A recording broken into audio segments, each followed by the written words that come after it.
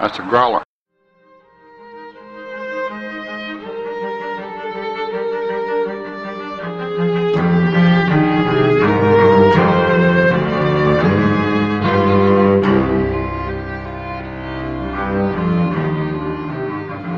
Welcome back to Beauty and the Beastly Minute, the podcast where we break down and analyze Beauty and the Beast, one self-sacrificing minute at a time. I'm Bobby from Growler Media. And I'm Carrie, Bobby's wife. What? What are you doing here? I don't know. So in case y'all haven't noticed, Janae's been pretty busy lately. She's got like a bunch of jobs and stuff and moved out into the country in the middle of nowhere where her internet is limited. So she is going to be taking a break, and we'll probably have her back on, hopefully, in the podcast later on. But for now, my new co-host is going to be Carrie. Hello. Yay! You might recognize her dulcet tones from the LDS Dating podcast, or when she guested here a few episodes ago. Or have you been on anything else? I don't think so. I've guessed on this one 2 or 3 times. Yeah, she's been out here. She did the West Wing episodes, which I believe I've only released one of those. We got to put the other one out here soon. They were good. Yeah, they were long. They weren't as long as some of our normal episodes. Oh, really? Yeah. Well, that's good, I guess. We were worried about them being too long. So anyway, here we are. And like I said, Carrie's going to be taking over for Janae for a while. And we'll see how that goes. It should be fun. And today we are going to be talking about minute 64 of Beauty and the Beast, which starts off with Belle saying, "Oh no, he's sick," and ends with Cogsworth saying, "I knew you had it in you, uh-huh." I love Cogsworth. See, just like Janae is here. What? Does she love Cogsworth? Yeah, that's why her image icon avatar thing on our podcast thing. Does that mean Lumiere's your favorite too? Yeah, he's pretty legit. But anyway, jumping into the minute, what are we talking about this minute? You just said the summary of the minute. Yeah, I did. So my first note for this minute is that I feel like Belle is just stating the facts of what she's seeing. That Maurice is sick and alone and maybe dying. But like I've always kind of felt that she is in a way like presenting her case for leaving. Like he's sick and alone and maybe dying. Is it maybe dying or may be dying? But anyways, she doesn't really mention like, oh, and these are the reasons that I'm going to leave. But that's always kind of how I felt like it was. Maybe that's just because I'm so used to seeing it. But I mean, she's really just saying, hey, look, he's sick and he's alone and he may be dying. Yeah, I'd say if I were in Belle's shoes, I would be just voicing, like narrating what I see happening. And her tone is just worried and maybe even kind of asking, what do I do about this? Because he just fixed her other problem of wanting to see her father. So, follow up, fix this one. He just has to fix everything. Yeah. Well, he might be able to do something. She doesn't know. He might have some other magic that could snap him there in a heartbeat or something. That's true. He is always showing her new magical things and all the people are magical. He does turn straight to the rose. Maybe she thinks it's gonna transport her father. Pluck a petal, blow a wish. Oh, it could be like in Coco. Use the flower petal and send her to her father. That kind of magic exists in the movie world. So she could be anticipating him doing something about it. She's just telling him what she's worried about. They're best friends, so that's totally normal. I guess so. The way he turns to the rose, like right away, I kind of get the feeling like he spends a lot of time looking at that rose. That's his immediate reaction. And I don't know if that's him already making the decision, like, okay, I'm going to give up on breaking the curse and give in to the death of the rose type thing, or if that's just like when I need to think about things, I go look at my rose. Yeah, that's how I imagine it. Like whenever he's reminded about the curse, or it's like his alone place, because it's the place he's been depressed all by himself all the time watching this rose. So if he needs to think, why not go to his usual spot? I love his gaze upward. He's looking up into the heavens as if he's trying to think, what's the right thing to do here? And of course, from the LDS world, I'm thinking, CTR beast, choose the right. And he does. Doesn't look happy about it, though. He's definitely making an agonized decision here. If we getting a lot of emotion coming from his face, and his body language is just like, okay, I don't want to do it, but I'll do it. Yeah. He's weighing how it affects himself, everyone in his castle, Maurice. Yeah, and in second 12, we get his moment of decision. And that's kind of the anguished look whenever he's basically giving up on his chance of breaking the curse. You know, because he loves Belle, he's going to let her go, which is kind of weird. He's like, okay, then, you know, I release you, or whatever he says. You're no longer my prisoner. And it's kind of weird that he still considers her a prisoner, because they've had this growing relationship and this time together, and their relationship to each other and understanding of each other has changed. And they've had all this romance and this romantic evening, and then he's kind of like, oh, I guess I'll release you from being held here forcibly, you know, because your dad's dying or whatever. But, you know, if he wasn't, then I probably wouldn't. It's just kind of weird. I always kind of thought of it as him clarifying, because the first thing he says is, then you must go to him. And she says, what did you say? So he's clarifying because he thinks she might think of herself still as a prisoner. Like, he was just saying, oh, then go to him. But then she says, what? So he says, you're no longer my prisoner. I release you. I always thought he was clarifying it to her because she might consider herself a prisoner. Either way, and It's one of those miscommunication, misunderstandings things where he thought they were having moments, but maybe not so much. Maybe she's just making the best out of her imprisonment. She's just playing him. He's the only guy around, so she's getting flirty. He doesn't know. This is the only woman he's ever met. He doesn't know what kinds of tricks we play. I guess it's a moment that has to happen, because she has to have the freedom to choose to come back, so that it's her choice. If he sent her and was like, go get your dad and bring him back, then it wouldn't be her choosing to come back for love. So I guess that's why we need that clarifying moment. But it just seems weird that they would have progressed so much in their romantic and friendship relationship status, and yet not have gotten to the point where she's like, hey, so are you going to keep me here forever? Like, am I really your prisoner, even though we're chummy pals now? I guess. I've never really thought of it that way, so... I see your point, though. They are both obviously attached, so why are they still thinking of it in that context? Yeah. And she did leave on her own once before, and she's chosen to stay since then. That's true. She did already come back. Yeah. I guess you could argue, though, that that's her keeping her word, that she said she was going to stay. And so she decided to keep her word and stay, even if she didn't want to. Whereas in this case, he said she could go. I'm seeing your point more and more as I'm thinking about it. Like, why are they both seeing her as a prisoner still at this point? Because she's already left once on her own accord, so she's not really prisoned there. Yeah, and that's probably why I'm thinking it's so weird, because that, you know, we talked about it in those minutes after the wolf fight. That was her moment of decision where she said, okay, I'm going to stay here. And so I guess in my mind, that's when she stopped being a prisoner, was when she decided to stay. And she saved the beast and brought him back and nursed him back to health and all that. They were chummy ever since then, pretty much. So. Yeah. It's a weirdness, but I guess you do eventually have to have that define the relationship moment. This is where they finally say, okay, prison agreement over. Yeah. So I have here written down, you mean I'm free? Yes. Thank you. But I don't know why I wrote it down. Maybe you didn't like how simple the dialogue is? Yeah. She's just like, thank you. You mean I'm free? That makes sense. Yes, you're free. Okay, that makes sense. And she's like, thank you. And then she just like turns away and just goes. And she's like, thank you. And then that's like essentially the last thing she says to Beast. What do you want her to say? Well, like if she hadn't gone back to give him the mirror, she could be like, thank you. I'll be back later. I'm going to help my dad and then I'll see you around. I mean, it feels a lot like in this minute that she's leaving and she's never coming back. And, you know, he gives her the mirror and he's like, so you can always remember me. And obviously he's expecting that she's not going to come back. We don't know if she's thinking she's going to come back or not. But all she says is thank you. She doesn't say thank you. Bye. I'll see you later.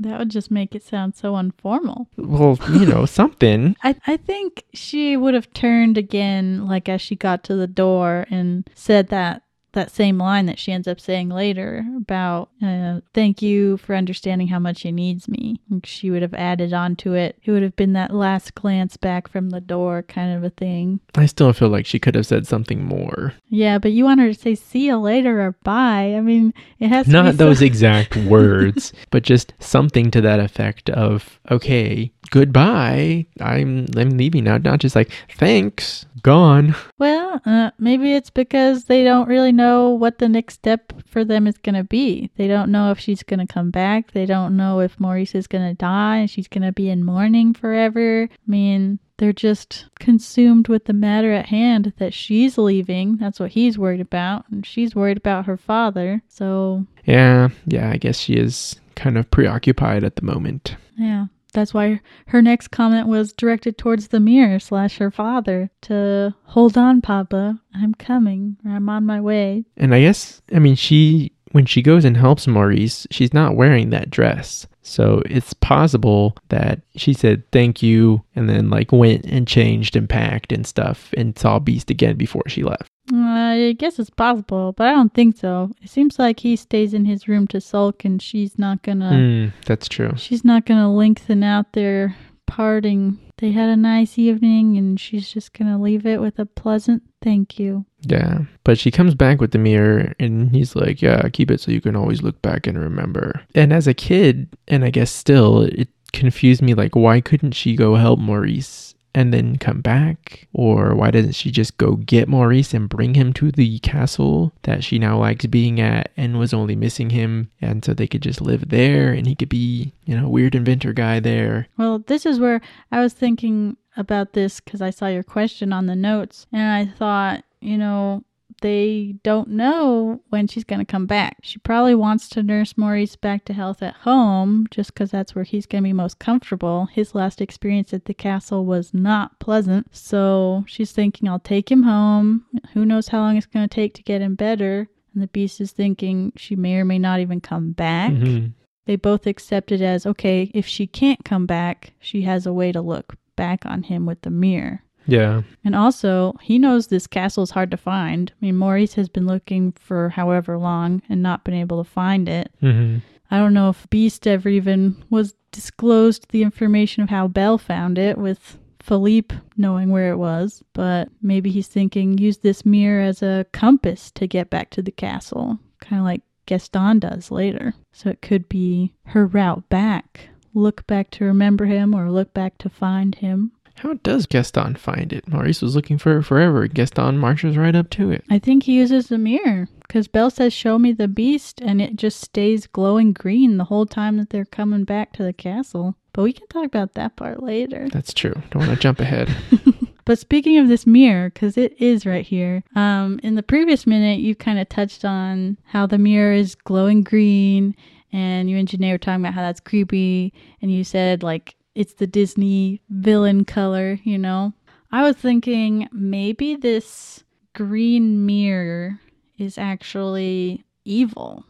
Maybe the mirror itself is the villainous part of this curse. The rose is keeping them all, magically enchanted, and it's kind of their ticking time bomb. So, but at least it's nice and pretty. This mirror only causes trouble. I mean, the first time we see it do anything, it's showing the Beast Belle when she's angrily saying, I don't want anything to do with him, which makes Beast lose hope. Mm-hmm. So that's a villain thing right there, causing trouble. And then right now it's showing Maurice being sick. But it kind of saves Maurice. Well, yeah, but as far as for the purpose of the curse being broken, it's evil because it's parting Belle from Beast. Ooh. In a little while, it shows the Beast roaring and makes the whole townsfolk think he's awful, which makes them all come after him. So I was just thinking, why would the Enchantress leave an evil mirror? What's the point of that? Because,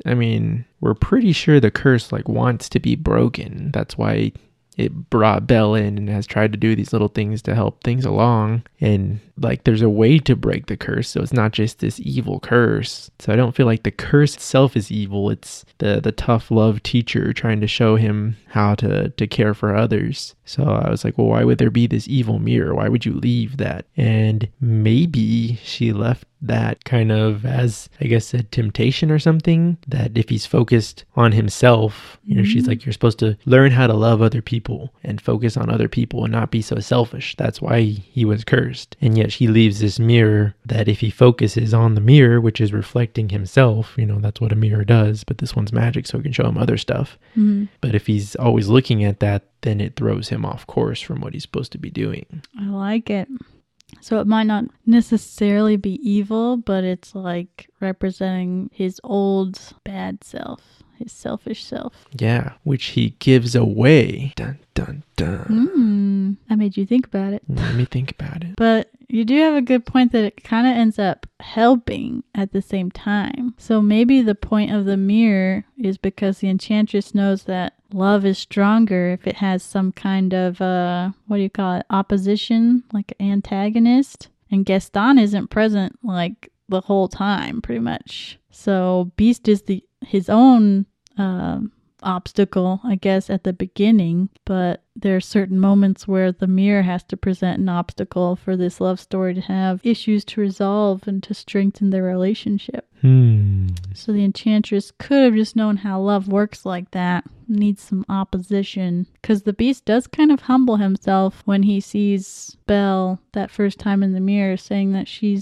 can't have anything to do with him. Yeah. That's the first time we see him soften. Tricky mirror. It's a pretty important mirror, playing some important roles here. Yeah. Also part of this minute with the mirror, it bugs me that it keeps like, it glows and then it stops glowing, then it starts glowing again, then it stops glowing. Like, why? I get that it stops glowing after she sees her dad. She sees her dad in it at the very beginning, and then it stops glowing right there. So she says, he's all alone, it stops glowing.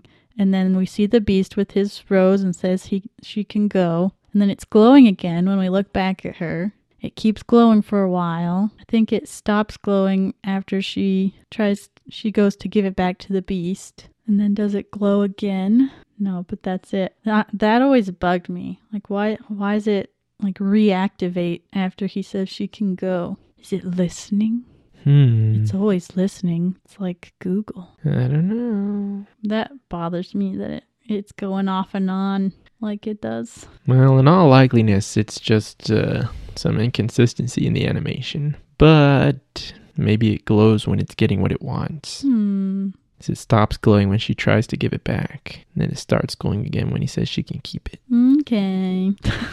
Another thing that bothers me is this rose. Why have they never talked about it again? Is that just Belle respecting Beast's wishes to, leave it alone? She's leaving it alone physically and in conversation? Because she's a curious person, and it's right there wilting. Why hasn't she asked about the rose again, now that their relationship is so strong? Like in the past week, how come she didn't ask, what's the deal with that rose? Why can't I touch it? Why is it glowing? Well, she doesn't have any indication that there's any importance to it besides that it might just be his pet magic rose sitting in a jar. But also maybe they have. Maybe she asked about it and he told her and she knows. I mean, there's nothing she can really do with it. So it's just there. He could be like, hey, this rose, when it fades out. And I mean, the next time she sees it, he's pretty much dead. So she's probably not paying too much attention to it. Yeah, that's another thing. There's a lot of petals still on that rose for it to have lost all of its petals like 2 or 3 hours from now. These last half a dozen petals fall off really fast. Yeah, petals fall fast. Well, this one's lasted 21 years, so I thought the rate would be a little steadier. So my next note is that, what do I have here? Oh, okay, so this was back to the mirror. I was thinking, like, why does she need a way to look back and remember? Like, why can't she just come back? And I was thinking, well, maybe the Beast knows that once she leaves, like, she's not going to be back in time. Even if she's planning on coming back, she won't be back in time to break the curse. So he loses hope that, the curse isn't going to be broken, essentially. He's letting her go. This is like the final hours, and there's no way she's going to get back in time because she's got to go take care of her dad. So even if she comes back in like a week, he's stuck as a beast forever. So he's giving up his hope of ever being human again. And she still doesn't even, theoretically know that he's a man. She's pretty sure there's some enchantment going on, but she doesn't know that he's a person. He's the beast. Yeah, and I already talked about the other part. Like, why wouldn't she just bring Maurice back with her? So there's some unanswered questions, but I guess it could all be answered in the fact that they're not really thinking through this whole situation, because she's like, he's dying. I gotta go right now. Yeah, and he's just giving her a parting gift kind of deal. Yeah, so he understands, like, okay, she's gotta go. I'm gonna let her go. I'm gonna be a beast forever. She's probably never coming back. And if she does, I'm gonna be a beast forever. And maybe she won't be able to find her way. And she's just like, my dad, I gotta go. Yeah. And then he does that weird ponytail grab thing. Okay, I don't know why you think that's weird. It's weird. I think that's a romantic little endearing touch going on. They both have these sweet little soft lovey-dovey touches before they part ways. I see that it's supposed to be romantic and stuff, but when you think about like actually doing that to somebody, like you like reach over, I don't know, just seems kind of weird. Well, it hurts when you do. He just tried it out on me for those who cannot see, which is everyone. But I mean, this is going to sound weird, but back when I was a teenager and trying to figure out dating and kissing and stuff, I actually looked up an article about how to know when you can kiss someone.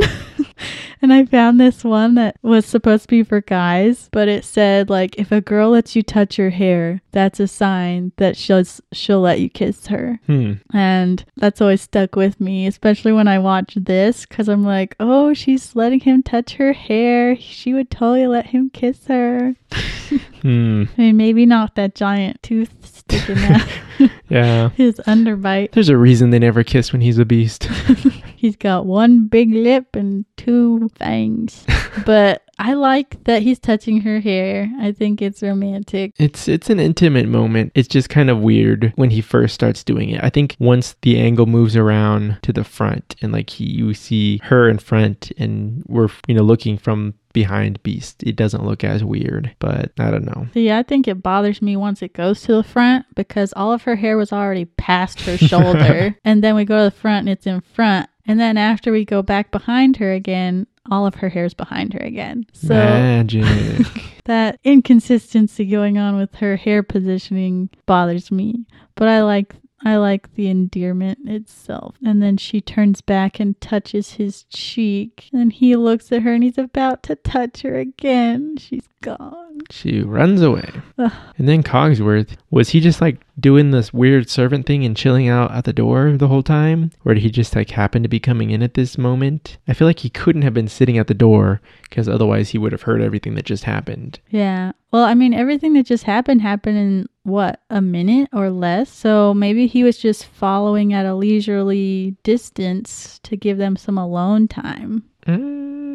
And it is Beast's bedchamber. Yeah, gotta have a chaperone. Yeah, so he followed them up to make sure things were staying ballroom dress appropriate. I don't know. I think he wasn't just standing there. I'm pretty sure of that. I bet he just followed behind. He gave them a minute space. So he just now showed up and he probably stopped at the door and saw them having their cute little endearing touches. And that's why his face is all dreamy looking when we first see him standing there. He's so excited for them. And then he finds out what their conversation was about. Not yet.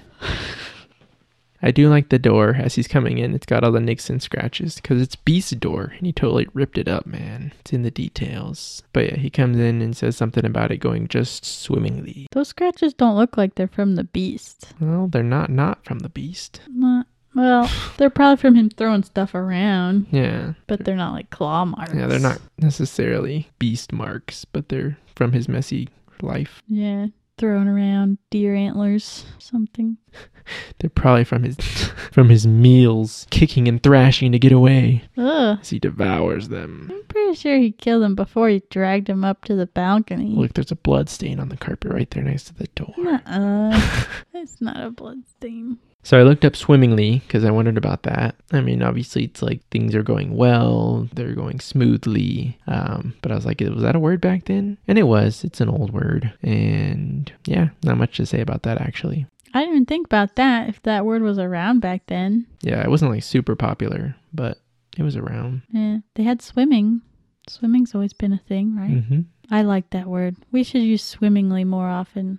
Well, this episode has gone just swimmingly. That's all I got. I think we covered all the stuff I have on here. I guess I should just mention my Cogsworth note. I wrote that I love his face. I couldn't figure out how you describe his face as he's saying, I knew you had it in you. Haha. Like, is it a playful face? Is it more like a teasing face? Don't know how to describe this face. It almost looks villainous. Yeah, it is kind of a mischievous face. I knew you had it in you, and he's wagging his finger. Maybe he does think they were up there making out. I don't think he thinks that. It's kind of like, haha, I found out your secret. Like, you thought you couldn't do it, but I knew you could do it. Can't hide it from me. I see what's going on here. Well, I love his face. I mean, he makes a few little faces while he's saying this one sentence. That's like, all these little faces are so funny. Yeah. He's so pleased with things going swimmingly. He's got a lot of Alice in Wonderland in his expressions here. You can see some of the... I don't remember all the characters in there, but I feel like some of the faces are very familiar from some of the characters. And then a few moments when he's definitely got the Cheshire Cat grin that he puts on every once in a while. He reminds me of the little King of Hearts in Alice in Wonderland. Good deal. Alrighty. Well, I believe that wraps up minute 64 of Beauty and the Beast. Thank you guys for hanging out with us, for sharing this minute and listening. Be sure to check us out. We are on the Growler Media website. You can go there and you can find all the old episodes if you haven't listened to them. If this is your first one, be sure to subscribe on whatever you're listening on, especially if it is on your phone, your podcast player. Subscribe. You'll get all the episodes as they come out. And grab your friend's phone, grab your family's phone, subscribe them to the podcast as well, because of course they want to listen to it. You can find us also, if you want to talk to us, let us know what you think. We're on all the social medias, Instagram, Facebook, Twitter. Just search Beastly Minute and you will find us there. Also, go to our Facebook group. You can find it on Facebook by searching Beauty and the Beastly Minute Listeners Library. Join there. We have to approve you to make sure you're not a robot and trying to spam everything. But we post videos and articles and behind the scenes stuff and pictures from the minutes on that group as the minutes come out. So be sure to head over there, and we have some good stuff there for you guys. So go join the group, talk to us on social medias, find us however you find us. If you go to the Growler Media website bios page, you will find links to my social media stuff if you want to check out myself. You will also find Carrie. Yay! I have a bio page? Yeah. Oh. Check it out. So yeah, check us out on the Growler Media website. Carrie, is there anywhere that people can get a hold of you if they want to talk to you about Beauty and the Beast or relationships or whatever? You can find me as Carrie Lynn Flores on Facebook. Woo! And thank you to Duo Hansen, who does our music. Megan the Cartoonist does our podcast artwork. Be sure to check her out on Facebook. Just search Megan the Cartoonist. If you want to check out more Movies by Minute podcasts, you can find them at moviesbyminutes.com. All the great movies that you want to learn about, there's probably a podcast about them on that website. But until next time, don't forget to subscribe to the podcast. Share it with your friends. Have it download on your phone. Take it with you, so you'll always have a way to look back and remember us. Especially Janae. We let her go. We had to, because we love her.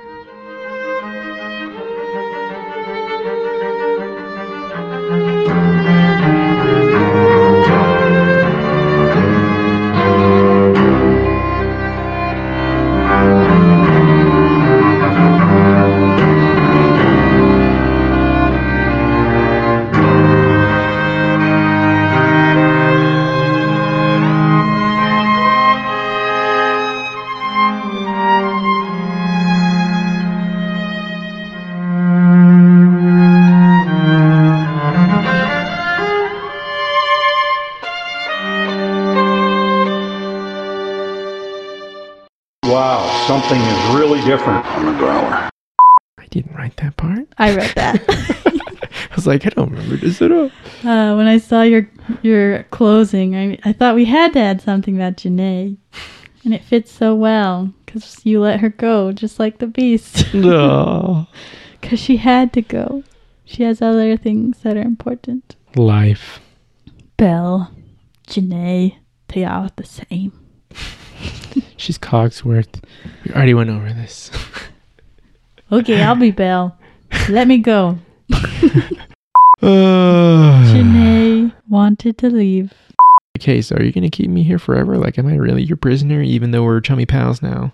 I'll be back later. I'm going to help my dad and then I'll see you around. I mean, it feels a lot like in this minute that she's leaving and she's never coming back. You're no longer my prisoner. Okay, prison agreement over. Nevermore, nevermore. What's the deal with that rose? Why can't I touch it? That's just like when I need to think about things, I go look at my rose. It's always listening. It's like Google. I'm going to be a beast forever. He's got one big lip and two fangs. Well, I can check it out later. Cutting this part out.